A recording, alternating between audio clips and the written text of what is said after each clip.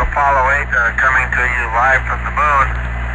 We've had to switch the TV camera now. We showed you first a view of Earth as we've been watching it for the past 16 hours. Now we're switching so that we can show you the moon that we've been flying over at 60 miles altitude for the last 16 hours.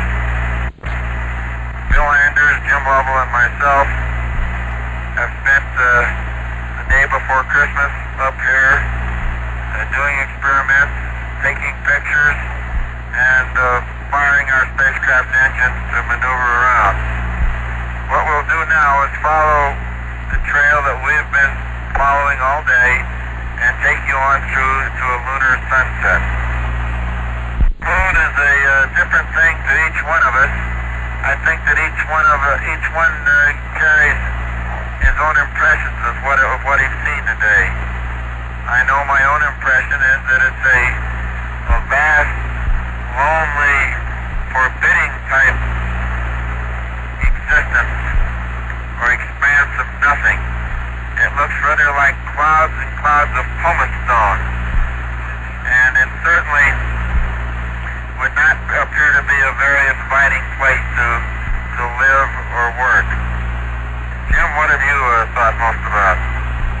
Well, Frank, my thoughts were very similar. The vast loneliness up here of the moon is awe-inspiring, and it makes you realize just what you have back there on Earth.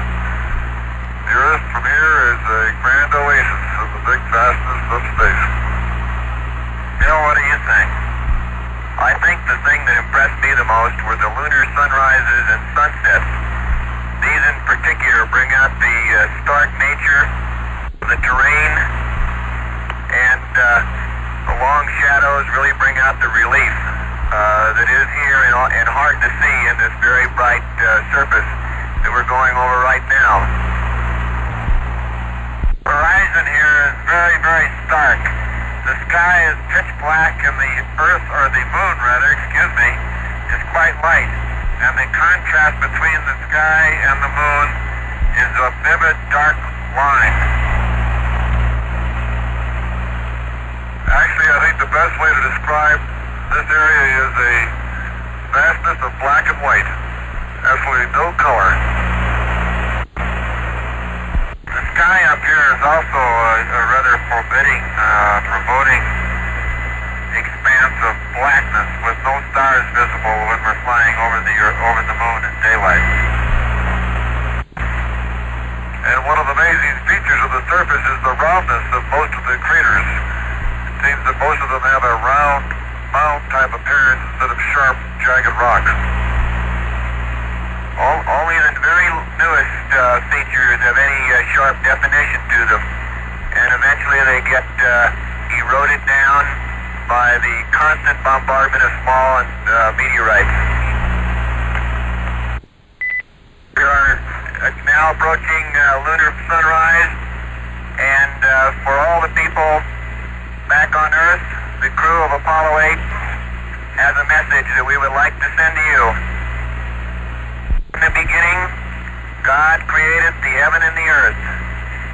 And the earth was without form and void, and darkness was upon the face of the deep.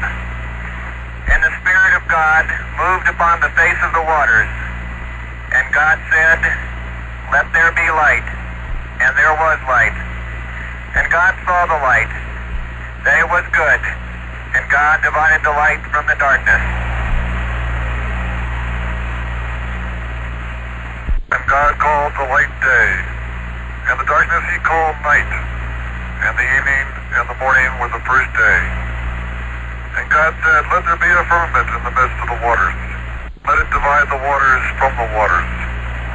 And God made the firmament, and divided the waters which were under the firmament from the waters which were above the firmament. And it was so. And God called the firmament heaven, and the evening and the morning were the second day.